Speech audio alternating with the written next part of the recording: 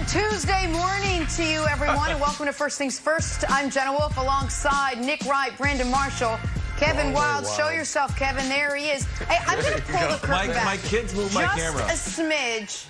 Hold on. To let you guys know what our big topic du jour was right before we came on the air. It was Brandon Marshall's turtleneck. I said, want to talk Raiders? Should we talk Clippers? Should we talk Eagles? No. Looks great. Brandon's mock T-shirt turtleneck underneath the blazer was the hot topic this morning. I love it. So with that, since it has nothing to do with the Raiders, I figure let's start with a little Monday Night Football. You do look great. All three of you look great. Let us go. In Vegas this morning, Raiders Saints, not quite the night that Drew Brees envisioned. Missed his star receiver, Michael Thomas, a lot. Threw an interception just before halftime, setting up a Raiders field goal. And that Saints offense, man, they just never really put it together last night. Derek Carr was the better quarterback in this one as the Raiders open up Allegiant Stadium with a W. Here is Saints quarterback Drew Brees now on what went wrong. Are we totally in sync right now? No, we're not. We're not even close to what we are capable of. Not even close. We did some good things tonight early on, but it just wasn't enough for the few opportunities we had. We needed to take better advantage of that. All right, Brandon, let's start with you, and let's start with Drew Brees. What'd you make of his specific performance last night? I mean, it was exactly what I expected. You know, everyone crushed me back in April around the draft when I talked about this team potentially not being a contender. I thought that they'll have success because they're explosive on offense when 41 and 13's in there and you got Drew Brees upright. But you got a guy who makes up for 41% of what you do in the passing game out. Mike Thomas is a big deal. But I think we see that across the league where you have a number one option, you have a number two option, you have a number three option. But with this team, it's just a little bit different. You know, Drew Brees and Coach Payton, they're uncomfortable getting other guys involved outside of 13 and 41.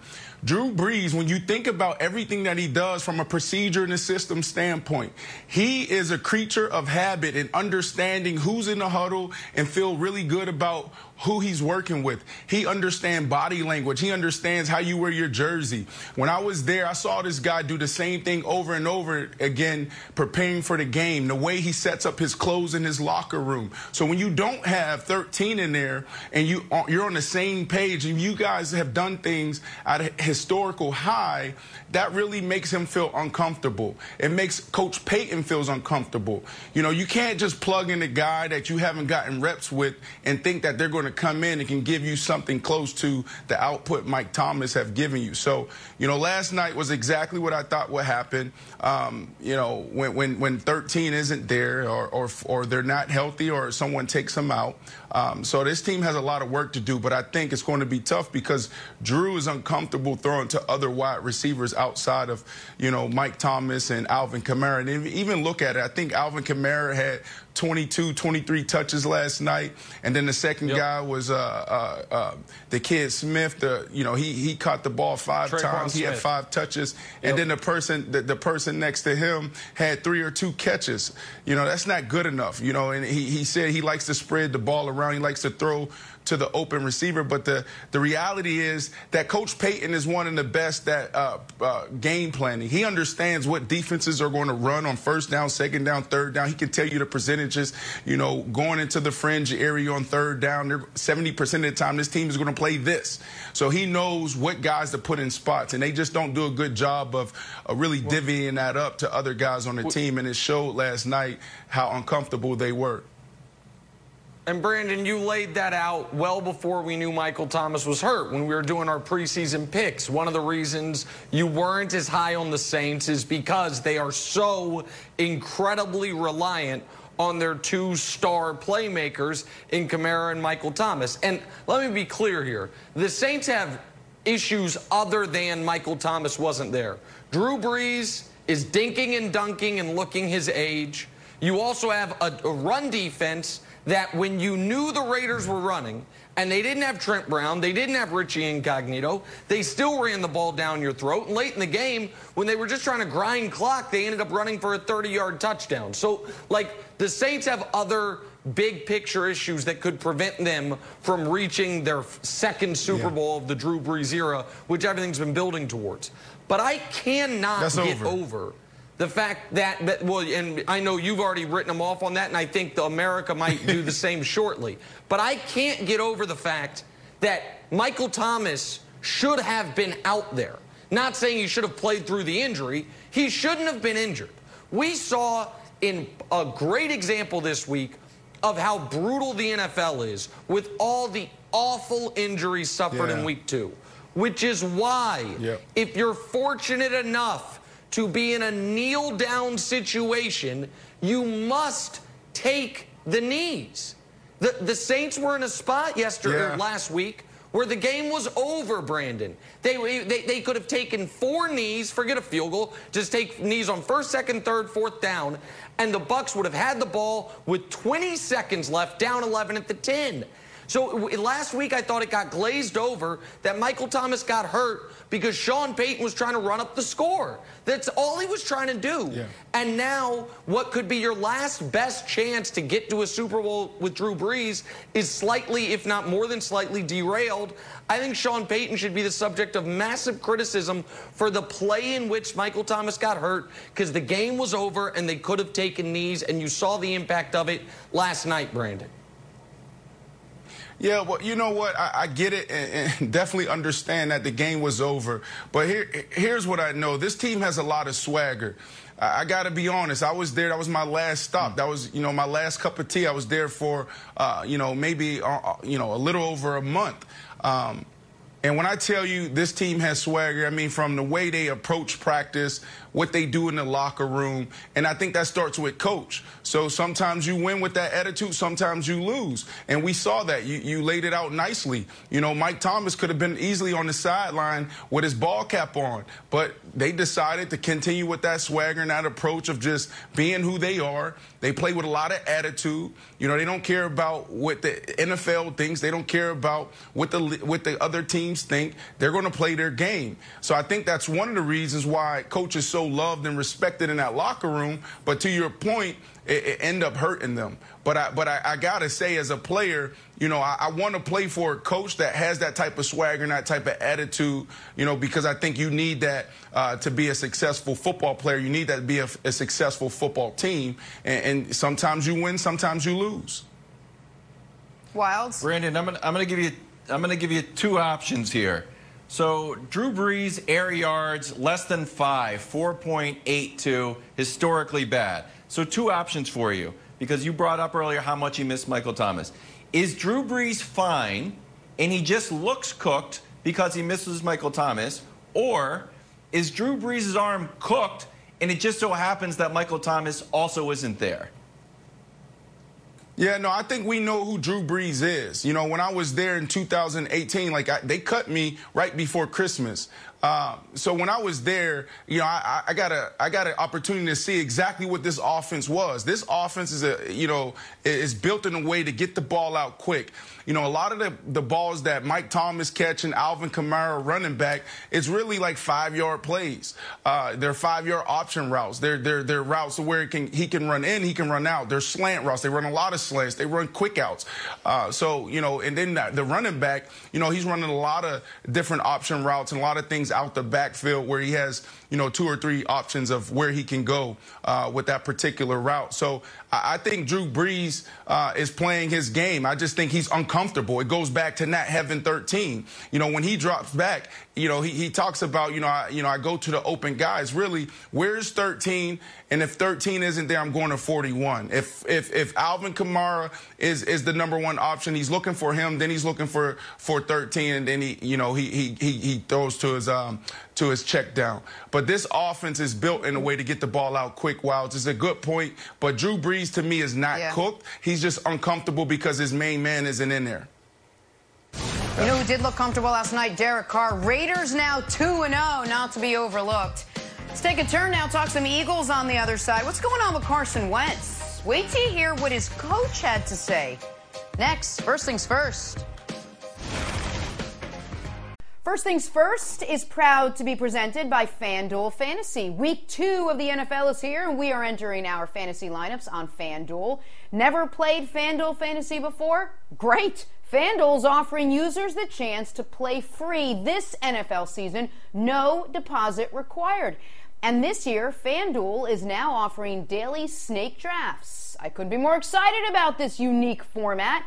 Snake drafts are the simplest way to try daily fantasy. Draft live, just like season-long fantasy, but with winners every game day. The best of seasonal drafting with DFS all in one. Here's how it works. Find a daily snake draft, draft your team live. The draft starts as soon as the contest fills. You and your opponents will draft 6 players in a 6-round draft with 30 seconds per pick. Unlike other FanDuel contests, there's no salary cap. Just sign up and FanDuel will give you a free entry to a contest each week of the football season where you can win real prizes. Plus, for those folks who want to deposit, FanDuel is offering up to a $500 bonus instantly when you make your first deposit with your 20% deposit match.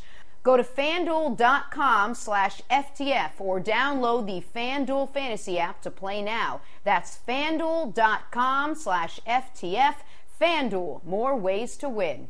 All right. Let us take a turn, talk about what is going on down in Philadelphia. 2 games played, 2 games lost. A brutal one to division rival Washington, then a brutal one to the Rams at home. And it is hard, guys, not to place some of that blame on Carson Wentz. He's got a league worst 4 picks and a fumble. And then this from head coach Doug Peterson yesterday when asked about his starting quarterback. Take a listen. In Carson's 5th year in the league and 5th year working with you, why are you seeing his production and his performance regress? Progress? Regress. Oh, regress. Yeah. Oh, I'm sorry. I did cut out there a second. It's a good question. Wow. Oof, terrible. I said a lot without saying a lot. Nick, I'll start with you. What did you make of Doug Peterson's honesty there? Oh, man. Caught him off guard. I love that. I loved it because Brandon, he betrays his whole feelings by his reaction when he thought the questioner said progress. He's like, wait, progress? Yeah. Oh, regress? Okay, we're on the same page here. Yeah. He's not as good as he used to be. All right, I just want to make sure we all agree here. He used to be awesome, and now he kind of stinks, and it bothers me too. And so this is the $128 million question for the Philadelphia Eagles. Brandon, what's happened to their quarterback? In 2017, he was an A-plus player until he got hurt against the Rams. In 2018, his numbers were good, but he only played 11 games, and they were 5-6 in those 11 games. So he was like a B-level player. Last year, he played the whole season, but didn't play very well. We blamed his receivers. He was like a B-C+ player. This year, he's been a barely passing student at best. He already has 4 interceptions. The team has been outscored 64-19 over their last 91 minutes of football. And a lot of it, that interception we just showed, Brandon, was when they had come back in that game. They were down 5. Chance to take the lead, not that pick, but the one in the end zone. And he throws this pick in the end zone. Like, I don't know what's wrong with Carson Wentz, but he certainly is regressing, and his coach knows it. No, I love the honesty, but I don't think that was smart for him to do that publicly.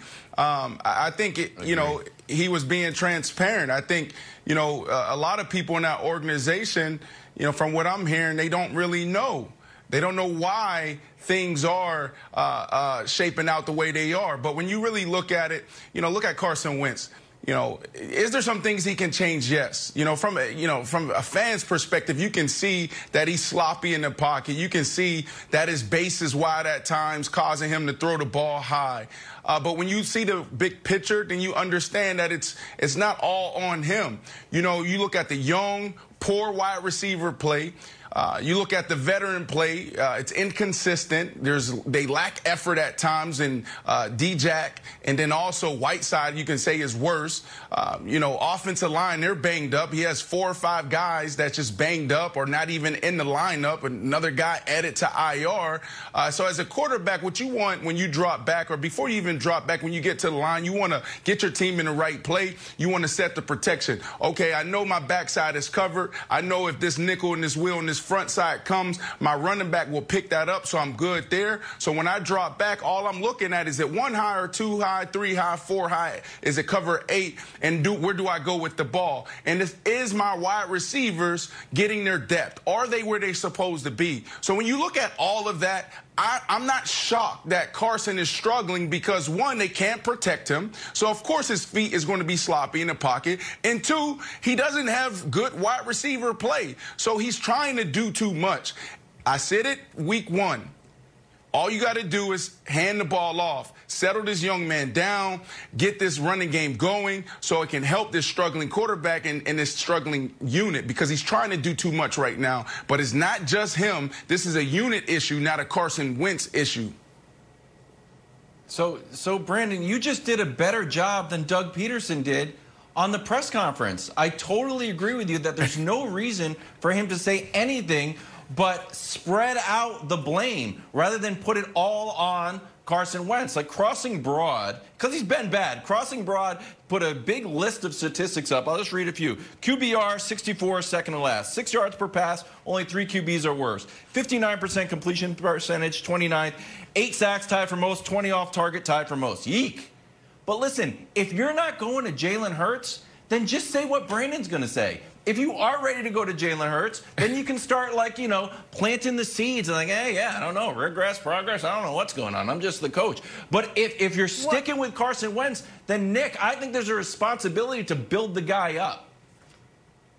Go ahead, Jenna. Yeah, Is this now a Jalen Hurts conversation? Are these the early rumblings of a potential quarterback controversy in Philadelphia, Nick? I don't believe that it's that at all. They're committed to Carson Wentz, but they know there is a problem.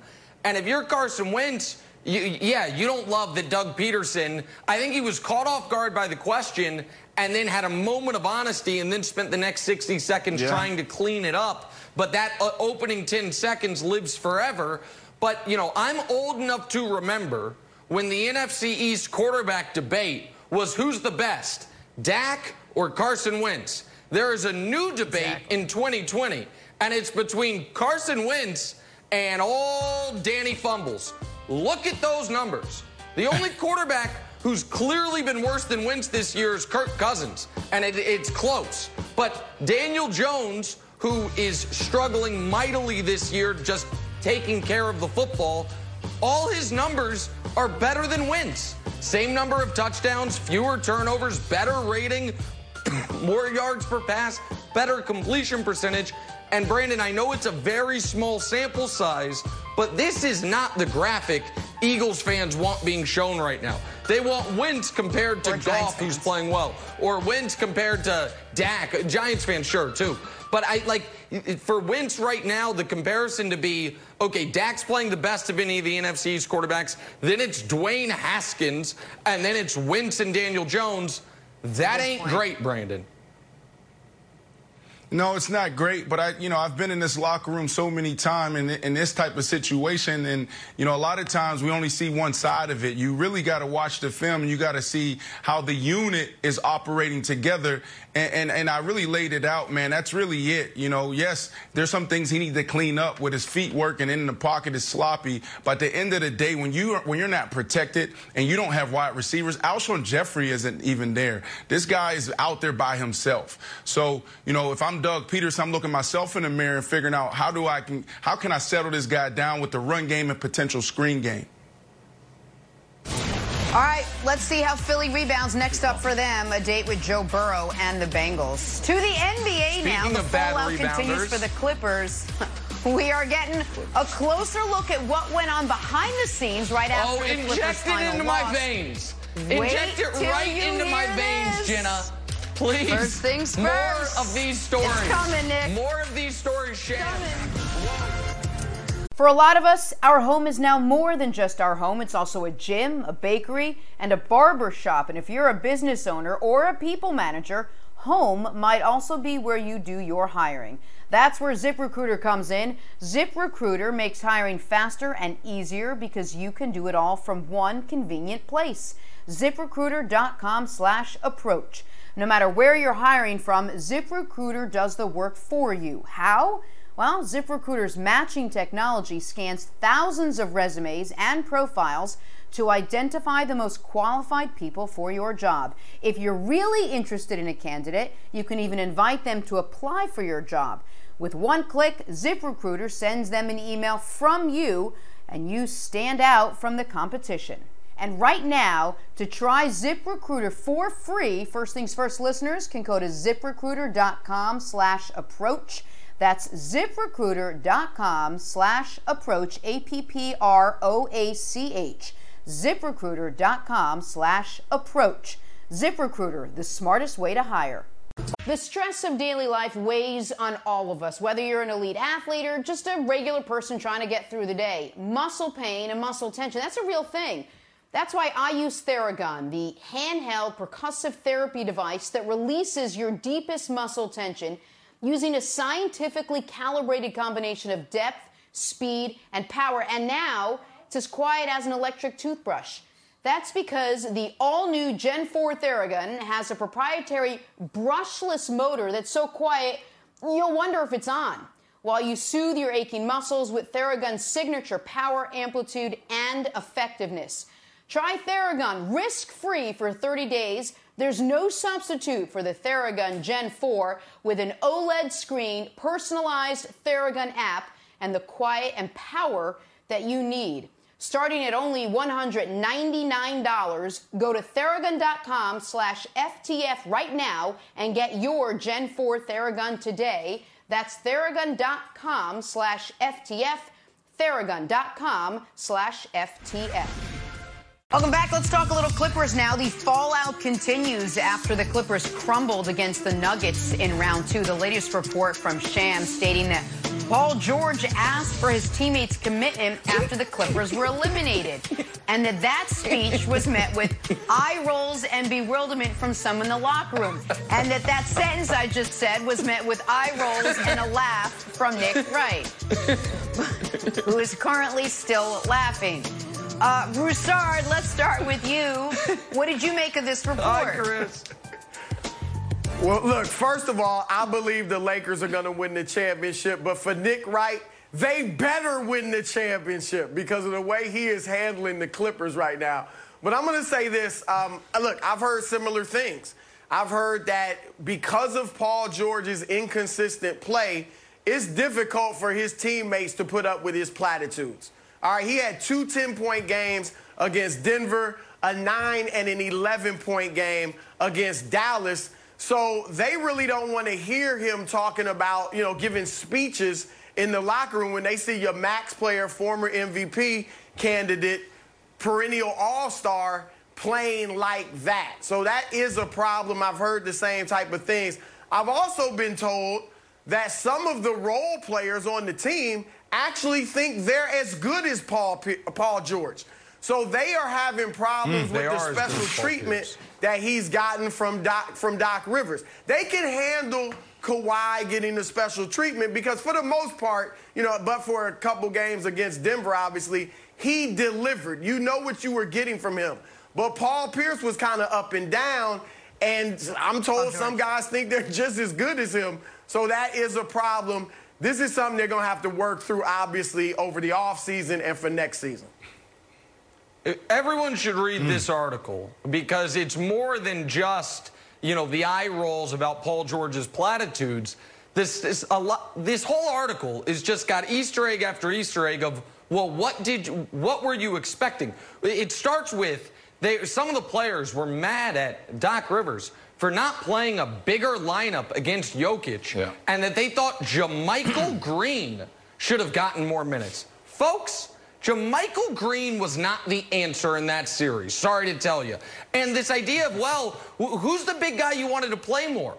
The Clippers were built like an all-time great 6'8" and under team. Like it's Zubats, and then it's the smoky whatever's left of Joakim Noah. Like they didn't have big people. It was a problem all year. And the other quote from Paul George on the record, which is ultimately we just didn't have enough time together, that to me falls totally hollow when you look at who's left in the bubble. Denver got to the bubble with such a mash unit, they had to play a 4-center lineup. Remember that game we were talking about when it was Bol and friends because they only had 7 healthy players? The Lakers added Anthony Davis, Danny Green, Avery Bradley, Markieff Morris, all to their rotation in the last year. The Heat, who have played better than anyone in the Eastern Conference, maybe anyone in the whole playoffs on either side, added Jimmy Butler. Who else they had? Tyler Hero's a rookie. Duncan Robinson barely played last year. Jay Crowder and Andre Iguodala came across mid-season. So they're just excuses.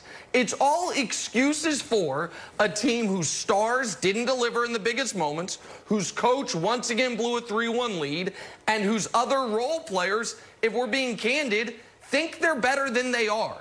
As much as Paul George struggled, if anyone other than Kawhi Leonard thinks they're as good as Paul George, Wilds, who on that team can say they think they're as good as Paul George? Lemon Pepper Lou and his turnstile defense? That's what I assume. Pat Beverly and his 30% three-point shooting? Montrezl Harrell and his all-effort 6th man of the year, good for him, but can't rebound, can't play D. Like, come on. Like, who are these guys? So it's a lot of excuses, Brandon, for a team that I think everyone felt, wildly underachieved and had their season end in total disgrace. Yeah. I was wanting to say, you know what, let's get into the offseason. Let's have some conversations and figure out how we move forward together. I don't think you do that. You blow it up right now. You keep Doc. You keep Kawhi, obviously. You keep Paul George. That is your core.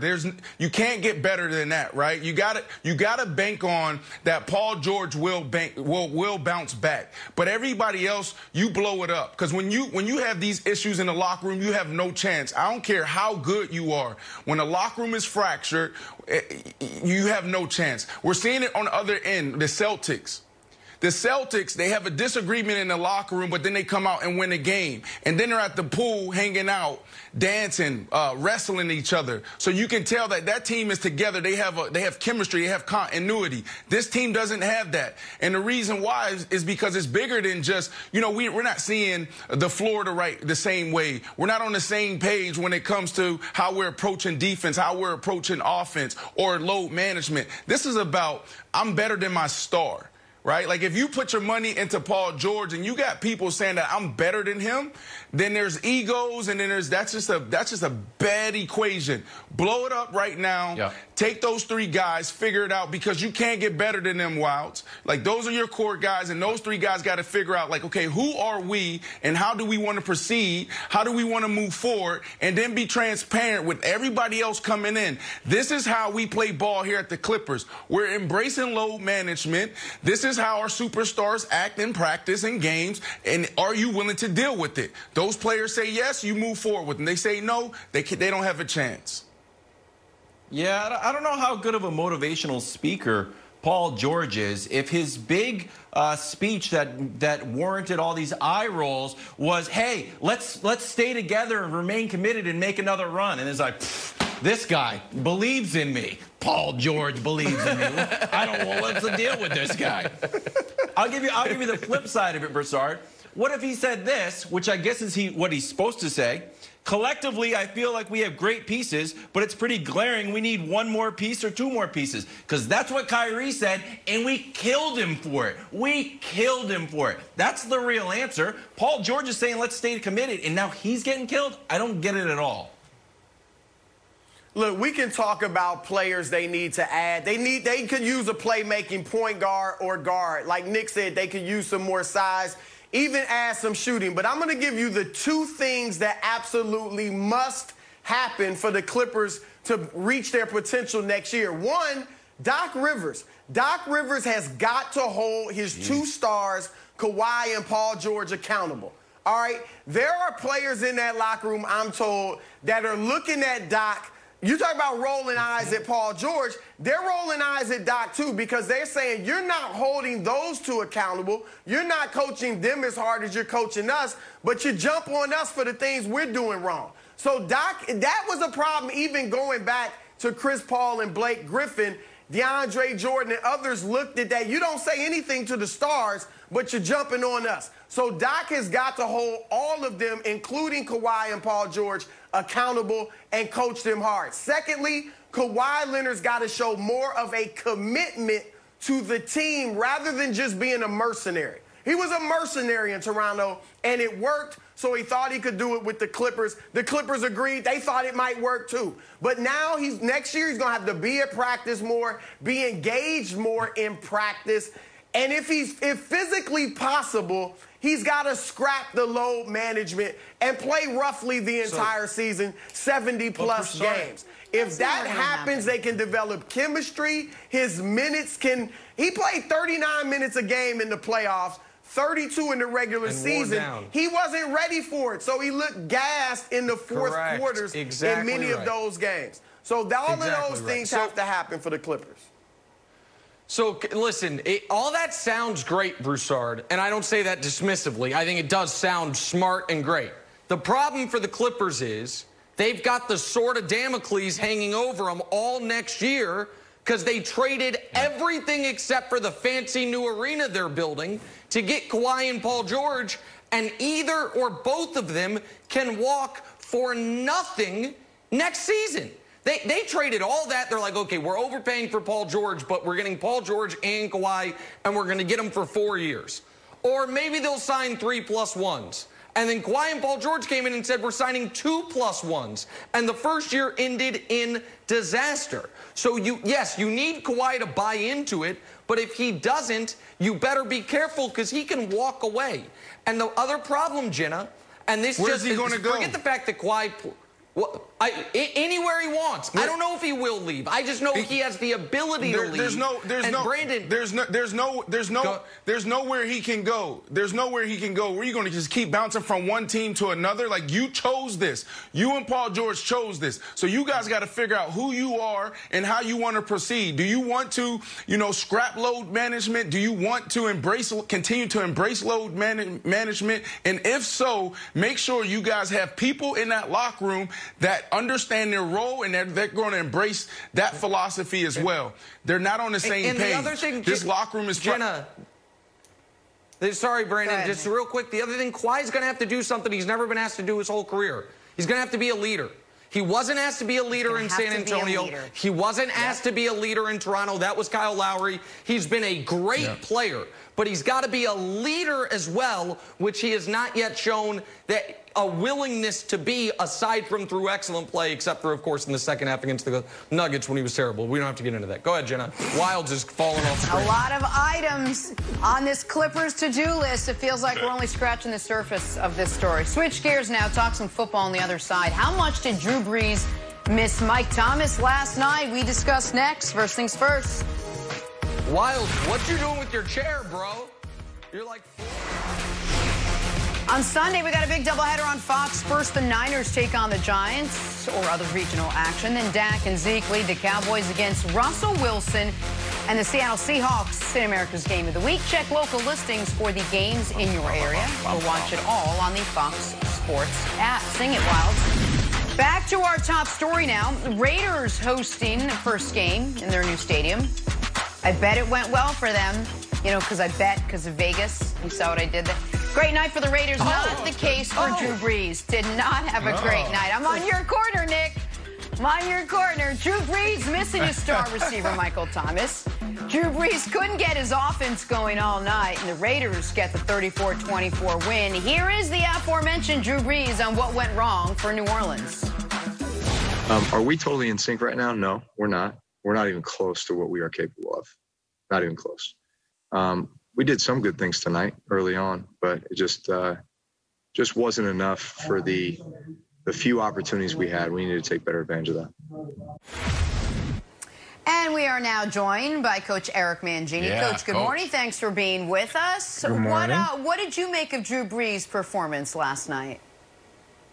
Well, first of all, Jenna, my son Luke does the same thing you do, where he tells the joke and then he explains it to me. So I appreciate that. Right. Unnecessary with these guys.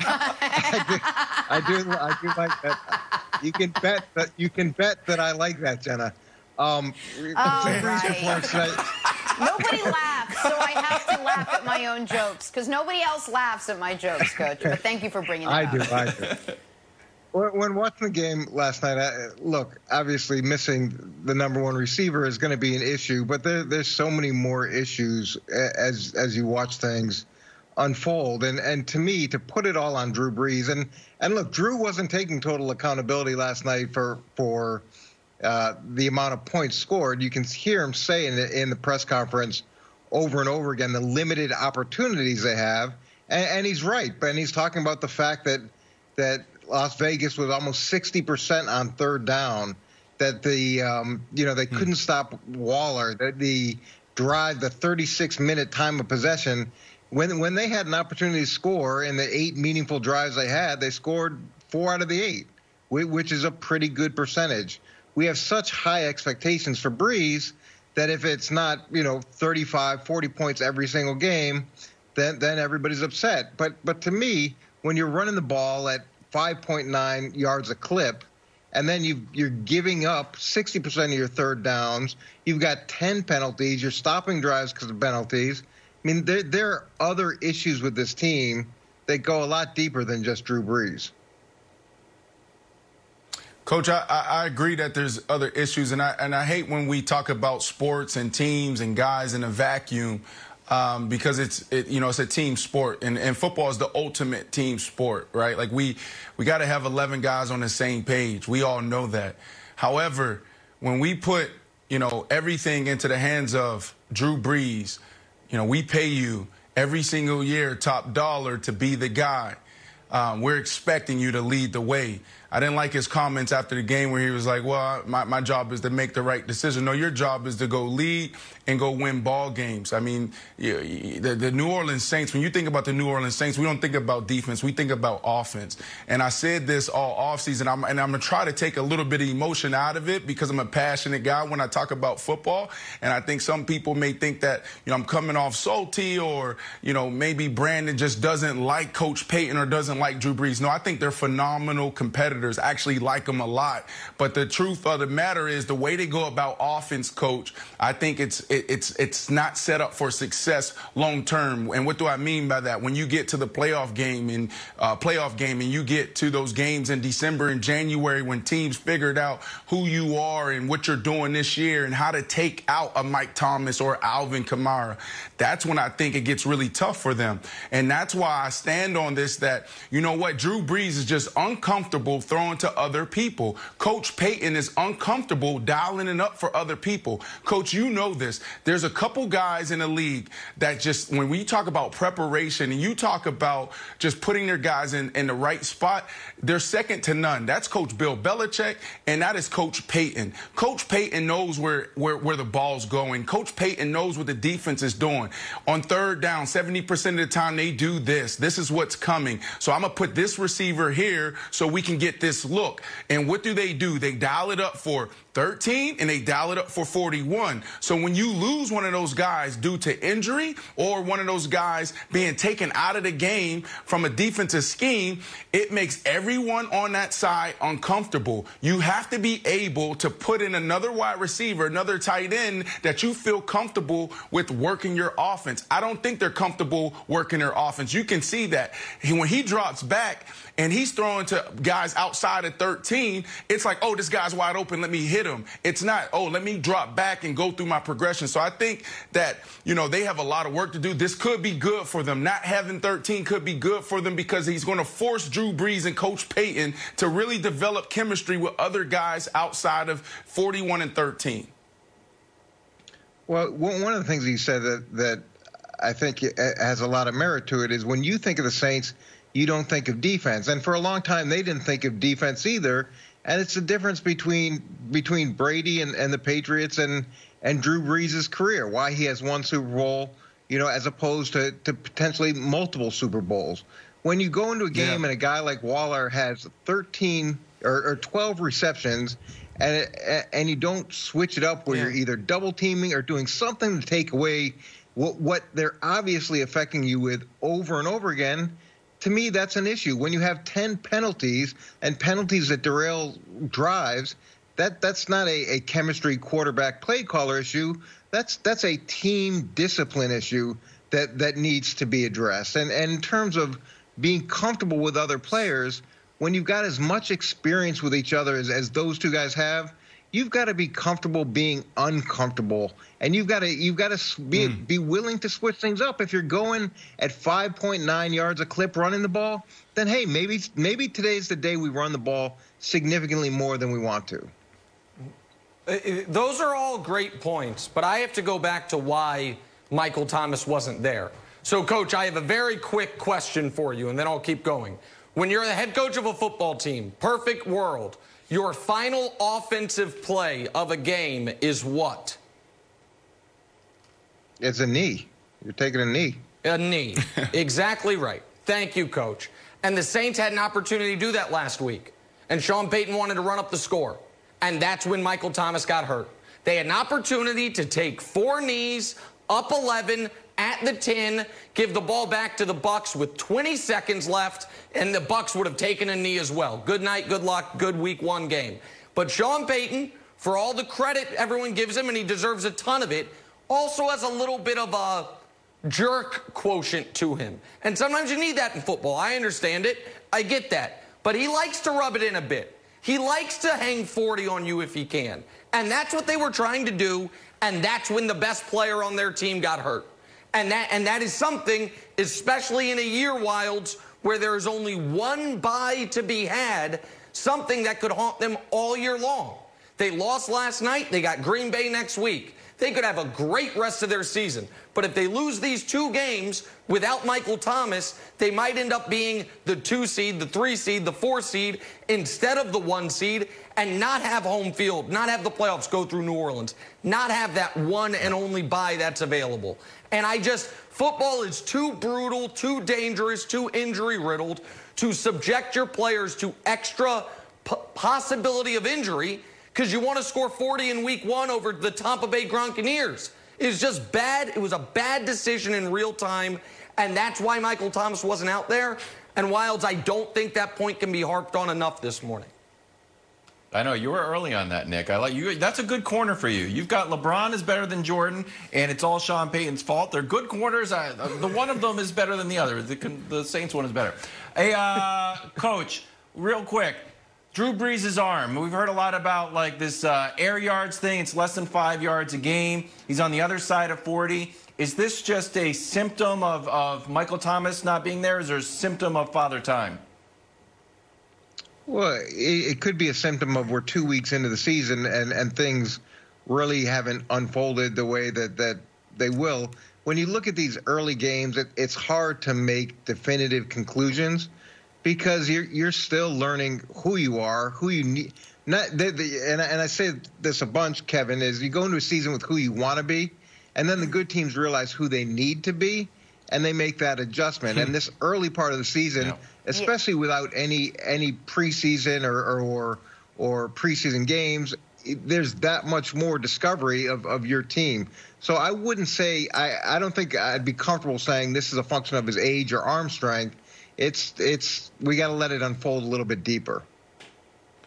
Remember with Drew Brees, it's usually the last 4 games where he backs off a little, not the first 4. All right, again, Saints host the Packers this weekend. That's right, Jenna. LeBron and AD can't count out these Nuggets just yet. They know a thing or two about coming back. That's next. This is First Things First. No, they can't. Clippers ain't walking through that door, Jenna.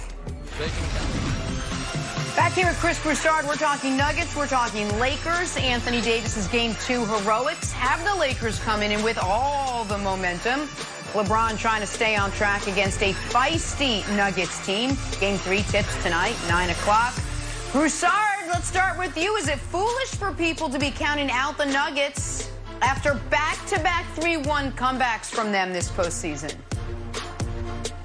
I mean, look, I expect the Lakers to win. I expected them to win, but I do think the Nuggets can come back and make this a competitive series. I picked the Lakers in 6. It's feeling like 5 right now. But I think the Nuggets can definitely come back and make it competitive. Obviously, they got to win tonight. There'll be no 3-1 comeback against the Lakers, certainly not a 3-0 comeback. And there are some things they can look at and take from game 2. Number one, for the first time in really 6 games against the Lakers this season, Jokic seemed to figure something out against that defense and had a big-time game against the Lakers for the first time this year. Jamal Murray has gotten better progressively throughout each of the first 2 series, so you would expect him to come out and play better. And obviously, Michael Porter Jr. had some moments. So I do think that the Nuggets come out tonight. I expect them to win. I think they come out and win the night. And if they win the night, mentally they can feel good about themselves because they can say, look, we have outplayed the Lakers for the better part of this series. We could easily, maybe should be up 2-1, and then you've got a competitive series on your hands. So I don't think the Nuggets are going to win tonight. I think the Nuggets missed their opportunity in Game 2. Game 2, the Lakers they rolled the Nuggets in Game 1. In Game 2, LeBron's doing whatever he wants through the first quarter and a half. The Lakers are up 15 points in the second quarter, and they started screwing around. They started doing, even by their standards, extra celebrations on the bench for anything Caruso did. Dwight is just in a constant arm wrestling battle with Jokic, and they let go of the rope a bit. And they let the Nuggets get back into it, get rolling, get confidence. And, exactly right. And the Lakers were able to pull it out of the fire despite that. So I'm with Brandon on this. I think this series is over. There's a famous NBA quote. It's Moses Malone, faux, talking about sweeping his way through the playoffs. I think the Lakers are going to go 5-5-5-5. I think every series they play is going to be a 5-game series. So the Nuggets might get 1, and the NBA Finals might get 1, but the Lakers are obviously going to not face an elimination this postseason. And here's the reason, Wilds, you're shaking your head. Well, I'll go to you, Wilds. Here's why. The Lakers are still yet to play their best cards. They're like Broussard, I know you're a big-time world-renowned spades player. It's like you got a spades hand, you bid 7, you got the big joker and the little joker, and you picked up 5 books, and you're like, I still haven't played the big joker or the little joker. They still are yet to play LeBron or Anthony Davis big minutes ever in this postseason. Djokovic. They're both, no, different joker. They're both averaging 34 minutes a game this playoffs. They average 41 minutes a game between them for their playoff career. So they've each played 40 minutes once in this entire postseason. So if they need to, Wilds, they'll get a 44-minute game out of LeBron, a 43-minute game out of AD, and put the series away. So I think the Nuggets missed their opportunity, Wilds. I think you're right. We all agreed that we thought this series was over. I treaded into the YouTube comments on our yesterday's Nuggets-Lakers thing, which can be a rough ride for your old buddy Kevin Wilds sometimes. Sometimes I'm like the hero of the thing, like Wilds is funny. Other times, I gotta get a helmet on there, guys. I'll be honest with you, my hair's messed up. But I thought there were some good points. Why are y'all saying this series is over? The Nuggets still come back. The series isn't over. We just watched us come back twice. And can we get Broussard some earpods, please? So we got the one AirPods thing solved. But I still think this series is over. Broussard, you brought this up yesterday, and I thought you made a perfect point. And sometimes basketball is really complicated, and sometimes it's not. We got 2 living legends on the Lakers, and we don't have them on the Nuggets. There's only been 8 duos in league history that have made first-team All-NBA, and here they are. Dr. J and Moses, Magic and Kareem, Bird and McHale, Stockton Malone, Jordan Pippen, Kobe, Shaq, Omari, and Steve Nash. Which sounds weird, but that's still like, the architects of modern-day basketball. And we have AD and LeBron. So when it comes down to it, this team is too good. These 2 guys are too good for the Nuggets, and that's it. Wow, that's powerful. I think that we're going to get the best Lakers team we've seen. This tonight is going to be a big game for them. I just don't see how you have the best player in basketball who is held accountable by legacy and the mission and winning championships fold in this moment. To me, everyone's watching right now. He knows that. I just don't see him not coming out and having a big game. And then you have a top 5 player in AD who just hit a big shot that propelled him in the discussion of, you know, wow, can he carry this team for the next couple years? Is this his team now? When the game is on the line, is his number going to be called to take this shot? So I just don't see these two guys fold into a Nuggets team that literally just put a game together in the fourth quarter. Jokic, all season, they had an answer for. And then all of a sudden in the fourth quarter, the last game, he was able to put something together. I don't see him putting together 4 good quarters, which will be needed for them to beat the Lakers. Murray, I don't know what we're going to get out of him. Porter, I think you said it, Chris. You know, we seen some flashes of him. But for them to win this game, all of those guys are going to have to play big. You got the best player in basketball. You got a top 5 player in basketball. Both are held accountable. Their intentions are pure. They want to win championships. They believe in legacy. You don't see that in other guys. Like Kawhi Leonard, I don't know what his intentions are because he doesn't talk. You know, Paul George, sometimes he doesn't seem motivated, like he doesn't want to be there. Slander. These guys are locked in right now. Let's fit that in. Well, we got the poor Clippers. Drive-by Clippers slander. Yeah, go ahead, Bruce. That was great. I do know this much about LeBron. You are right on this, Brandon. I know he wants to come out and have a big game tonight.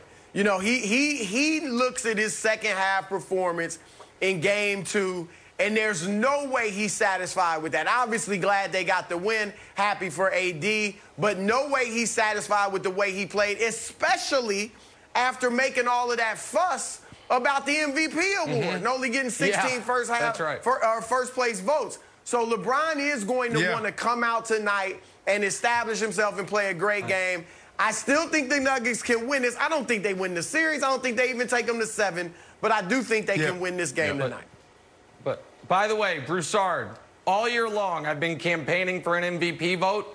I'd never been happier to not have one than when LeBron started just flipping out about the voting, because I'm like, oh, my fake ballot had Giannis too. That would have been terrible. That would have been brutal for me if I had the vote and I didn't even throw mine to LeBron. I want to ask you, I'm going to break the segment a bit, Broussard. I want to ask you one question totally off the board. But we went into this season and this postseason, and I feel like the question was, for a lot of people, take Kawhi out of it for a moment, who's better, Giannis or LeBron? That debate obviously ended. It should have never started, but it ended. Is it, in your opinion, a debate? Who's better, Giannis or Anthony Davis? Is that a legitimate question to ask, having seen this postseason up to this point?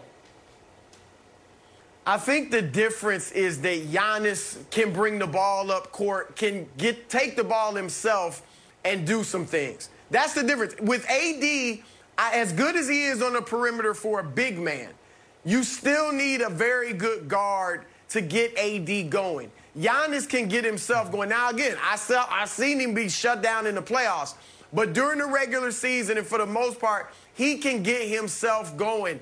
That's the difference. So I still would put Giannis ahead of the AD in that regard. And let's remember, if AD doesn't have LeBron, is he going deep in the playoffs? We haven't seen that before, so I got Giannis still.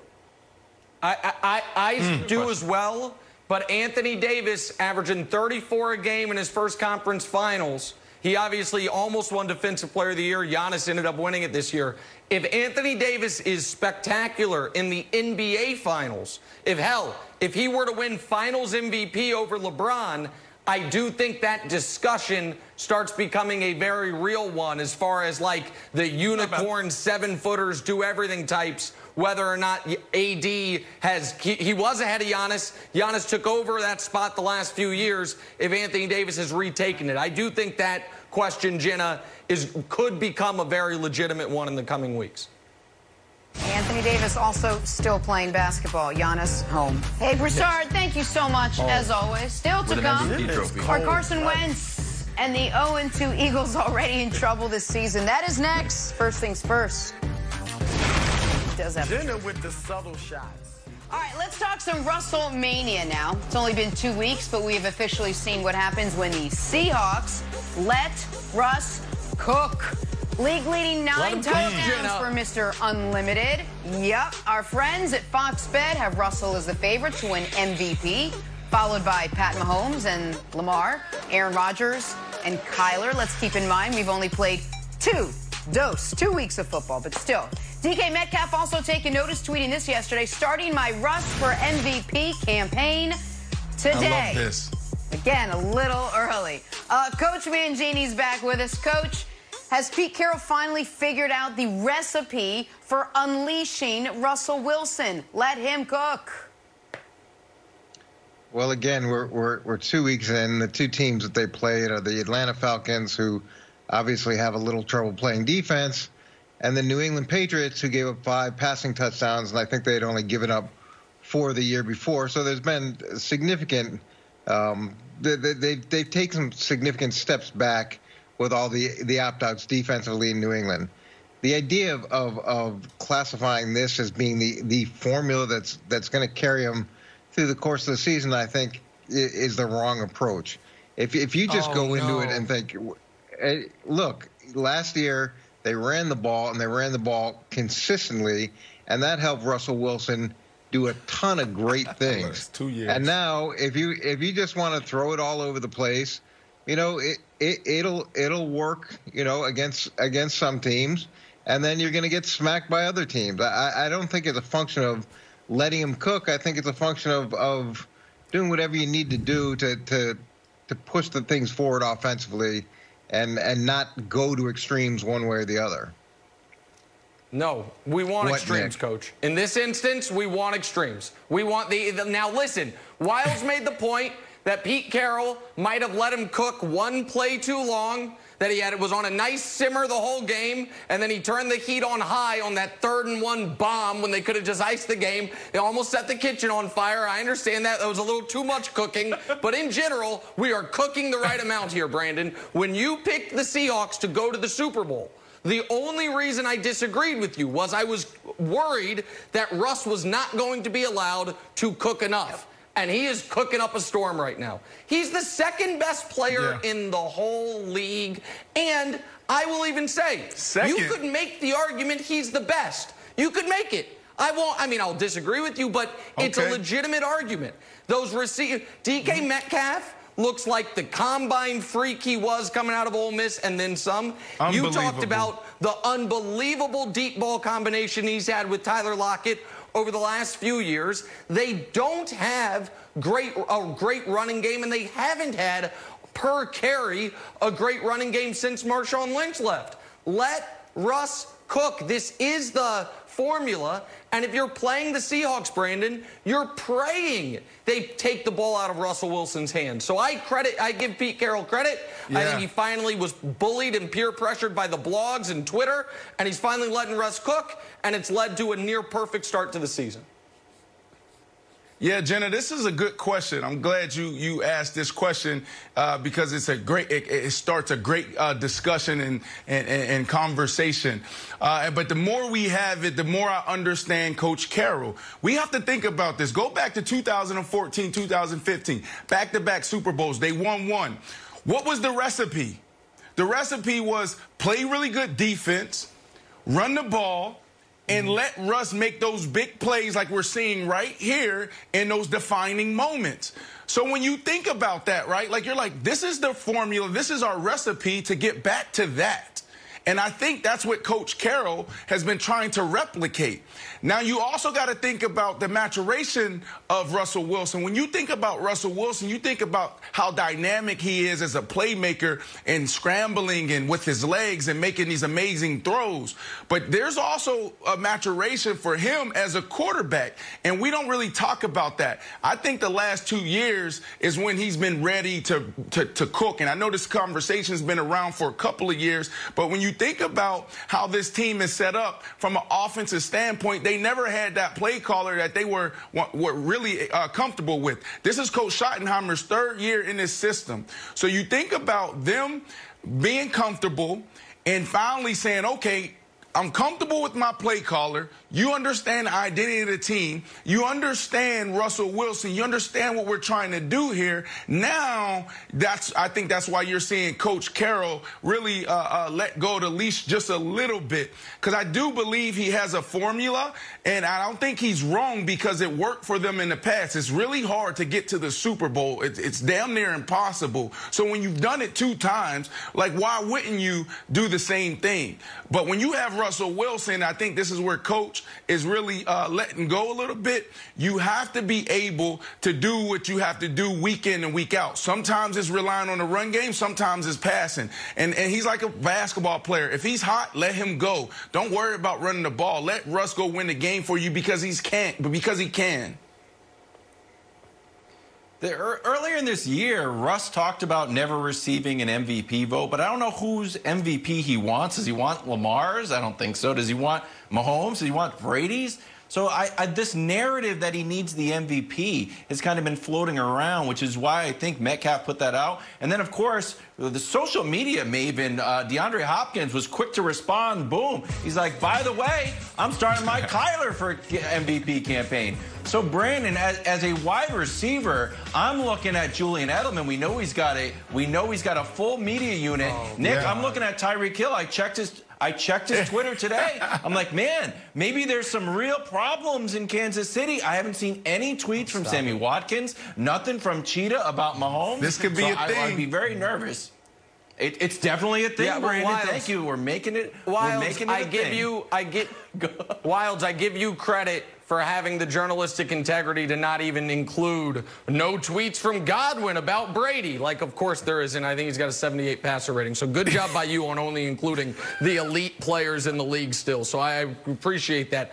Coach, can we revisit this issue here? Because you and I have been having this argument for years. And I understand how Seattle made those Super Bowls, to Brandon's point. But that was a different team. That was Russell Wilson in year 2 and year 3, not in his prime. That was a team with Marshawn Lynch, and that was a team with multiple Hall of Fame caliber players on that defense. Now you're a team that is rebuilding the defense. You have Bobby Wagner, obviously, who's an unbelievable player, and you just added Jamal Adams. You haven't been able to replace Marshawn Lynch for a half decade.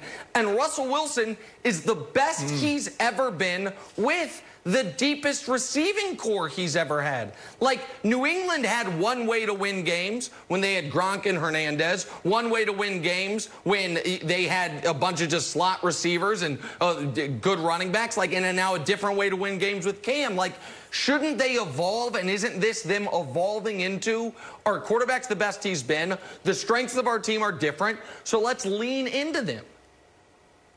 Well, one of the things that you do if you have a defense that's young and evolving is there is an element of trying to protect them, and then that means being able to control the ball, not putting them into shootouts. And if you can run the ball consistently, the other thing that does, and this has been a factor in Seattle, is it protects your quarterback. The more that you can consistently make the defense honor the fact that you'll run the ball and not just be pass first, there's an element of those guys have to honor it as pass rushers, and it slows it down and it helps Russell Wilson. And that was a formula that they had last year and was very effective. We got to look at where New England's defense ends up and where Atlanta's defense ends up at the end of the year to know whether or not this is an aberration. But when you look at it statistically, it looks like Atlanta's going to struggle. And when you look at what happened in the passing game, it looks like New England's going to struggle with that too. So I don't think that there's one formula. And just quickly share a story. When I had Brett Favre, someone at the very high end of the organization didn't think I was letting him cook enough. And we're playing Cincinnati with the worst run defense in the league.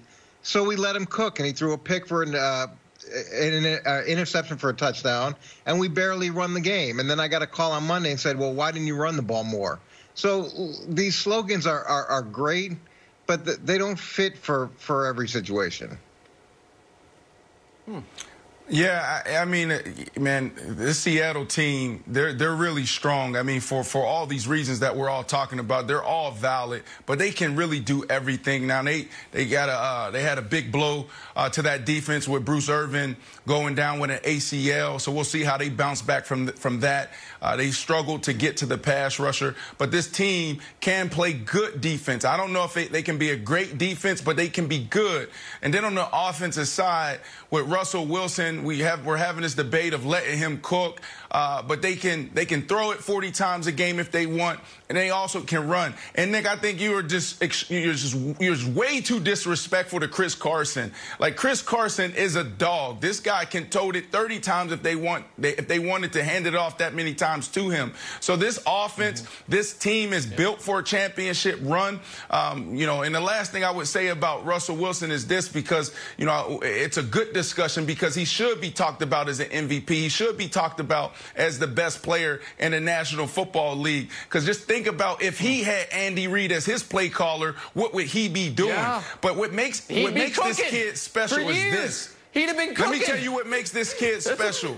What makes this kid special is that some people, they're just so cerebral and they just need to know where everyone's at. Russ is a student. He understands where everyone's at, but then he has this innate ability to see the whole field organically and naturally. Yep. He knows where everyone's at. That's why he's able to make those plays when he breaks the pocket, because his eyes are everywhere, and he does it effortlessly. So Russell Wilson is definitely on his way to get his first MVP. Well, and Liz, I'll just be very quick here. I'm going to use the Kevin Wildes corollary. What is your opponent hoping you do? And Kevin Wildes was watching that Sunday Night Football game, rooting for his beloved Patriots, praying Seattle handed the ball off. Hand it off. Nothing against Chris Carson. Hand it off. Keep handing it off. What he didn't want was Russell Wilson back there cooking, because he was cooking Stephon Gilmore. He was cooking that whole Patriots secondary, who I actually think is still really good, Coach. They had 3 picks against Fitzpatrick the week before. I just think Russell Wilson cut him up, Jenna. Diced him up like in a nice stew. Well, I'm suddenly starving. Coach, thank you very much. As always, take a break. Coming up, Drew Brees hoping what happened in Vegas stays in Vegas. This is First Things First. Oh! Jenna is on fire with the wordplay today. I just ad-libbed that.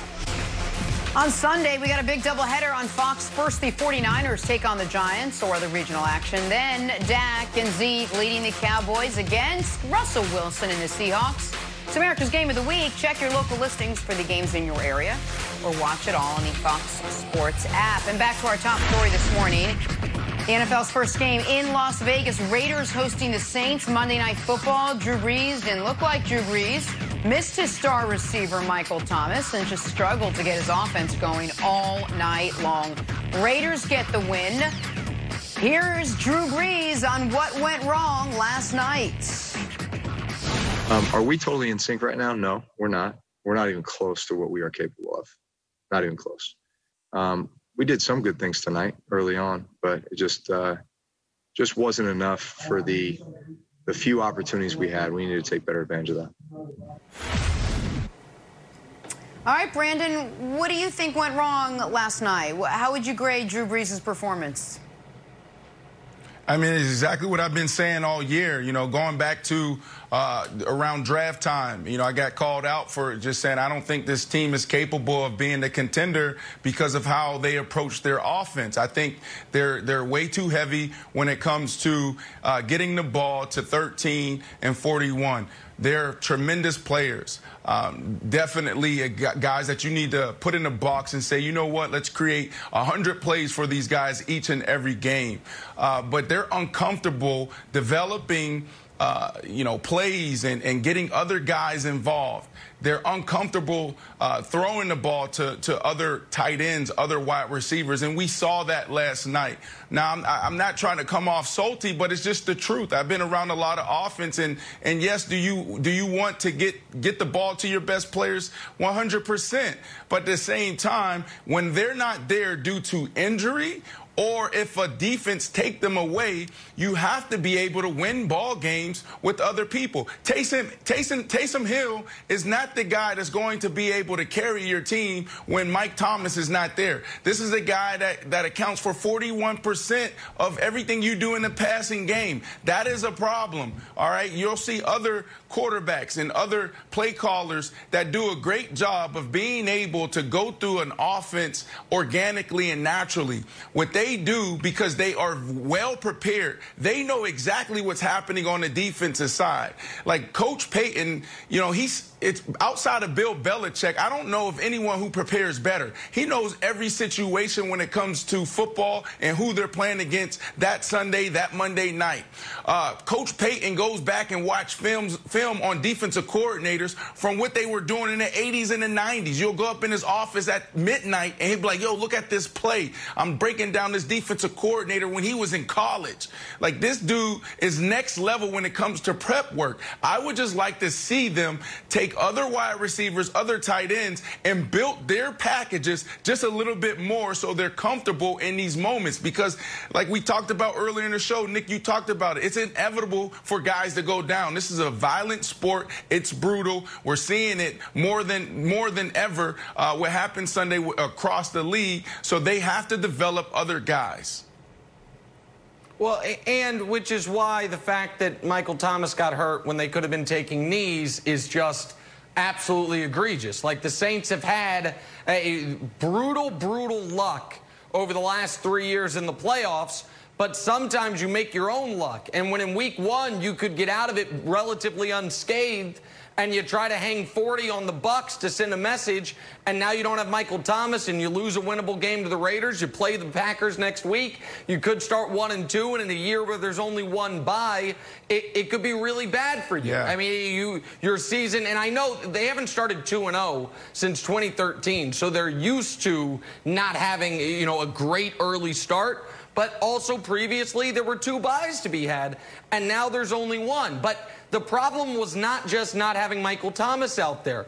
I mean, if we showed Drew Brees' interception, you almost want to defend him on the interception because it did kind of look like the Raiders player was almost camouflaged by where he was standing on the field on the Raiders logo, like his uniform and the logo. I do wonder if Brees just flatly didn't see him. Like, if you see the overhead view, he kind of blends in with the logo. But aside from that, Brees is dinking and dunking throughout the game. The Saints' run defense, despite the Raiders' 2 best run blockers, Trent Brown and Richie Incognito being out, was abysmal throughout the game. I think the Saints have some real problems here, Wilds, that are only exacerbated by the fact that the most productive receiver over the last 3 years is going to be out a number of weeks because he sustained an injury with 1:10 left in a blowout because the coach wanted to run up the score instead of take knees. Jenna, I think with all of these old quarterbacks, the media is in a tricky spot. We've got to look at every game now and say, all right, did Drew Brees, a normal quarterback who is throwing for 4.82 air yards per attempt, just having 2 bad games, or is an old quarterback having 2 bad games? It's the same thing we're talking about Brady. It's the same thing we're going to start talking about Rodgers to a more of an extent. Same thing we talk about Phillip Rivers. Every time these guys have a bad game, it's like, oh, they got a noodle arm. Carson Wentz is playing terribly, and no one talks about that. So I can't tell how much of this is media creation / ageism, just getting old, and how much of it's just like, nah, man, Michael Thomas is out. I don't have my deep threat. It is what it is. But the only thing with Drew Brees is that normally it's the last 4 weeks of the season where his arm drops off, not the first couple of weeks, which is why there's mild cause for concern. Speaking of Wentz, let's talk some Eagles. Rough start to the season for them. 2 weeks in, and they're 0-2. Mired in injuries. Their quarterback, who's finally healthy, not playing well. Here's Doug Peterson yesterday when asked about Carson Wentz. In Carson's 5th year in the league and 5th year working with you, why are you seeing his production and his performance regress? Progress? Regress. Oh, regress. Yeah. Oh, I'm sorry. I did cut out there a second. You know, it's a good question. He's like, progress? Good. Oh, regress. Good point. Yeah, no. Trust me, I know my guy. Jeez. Oh, I'm sorry. Are we rolling? That's basically what happened with Doug Peterson. Brandon, what'd you make of his raw honesty yesterday for at least a brief moment? I mean, it was exactly that. It was he was raw, he was transparent, and that's a moment I think he would want to have back. You just don't want to have that type of discussion with the media. But I will say this, you know, looking at Carson Wentz, if you watch the film, even the clips that we shown, his feet is bad, right? So there's things that he can work on, yes. But at the end of the day, like, you can't talk about the Eagles in a vacuum and just focus on Carson Wentz in the quarterback position. You got to look at how this offense is set up. Their wide receivers, their young wide receiver play is bad. They're not helping out at all. And then when you look at the veteran wide receivers, D-Jack, you know, I think there's some effort issues. Sometimes he shows up, sometimes he doesn't. And Whiteside, there's an argument there that he's even worse. Alshon Jeffrey isn't there. Now let's also look at the offensive line. Look how banged up they are at the O-line position. They just put another guy on IR a few days ago. Yep. So when you look at this offense, you know, to me, it's not about Carson Wentz. It's more about this unit as a whole. What can you do to help out this struggling offense? Let's really commit to the run. Let's really commit to, in the pass game, just get it out as quickly as possible. Carson Wentz is struggling. The Philadelphia Eagles are struggling. Yeah, the problem is Wentz has been part of the problem rather than the one silver lining. This is a guy who had 7 interceptions each of the last 3 years, who already has 4 through 2 games. This is a team with the second worst point differential through 2 weeks of any team in the league. They're tied with the Jets. The only team who's been worse is Houston, who had the unfortunate luck of playing Kansas City and then Baltimore. And it's even worse for the Eagles because they started the year off 17-0. Since the opening half of the year, the opening 29 minutes of the year, Jenna, they've been outscored by 45 points. Wentz has been bad. The team's been bad as a whole, Jenna. All right, let's move on. We got another minute and a half or so left. Oh, yeah, they do. Little Joe Burrow still talking action. Bengals, Jenna. Let's play still the X Factor. I see that. No, you got it, Wilds. And you know what? We're over in a minute. You can talk to them the rest of the day today. Lakers-Nuggets, Game 3 tonight, 9 p.m. LA up 2-0. Brandon Marshall, what is the X Factor this evening? I got to go with the Lakers defense against Jokic in the paint, the Joker. They got to do a good job of containing this guy. They did it all year throughout the regular season. They can't let him step into his own tonight. He did it and flashed in the fourth quarter of the last game. They can't do it this time. Playoff Rondo, Nick. He threw the inbound pass to Anthony Davis. If you get a chance to watch the clip, then he just calmly walks off while there's Mardi Gras in Orlando over by Anthony Davis. He's been there before. Look for a big game out of playoff Rondo tonight. Yeah, I think you're going to have a bounce-back game from LeBron after his bad second half last time out. And I think the Lakers understand there's blood in the water here after the Nuggets had a chance to even the series. LeBron and Anthony Davis have only each played 40 minutes once this postseason. I would imagine, Jenna, they both play big minutes. The Lakers put a stranglehold on the series, go up 3-0. So the minutes for LeBron and AD is the X factor.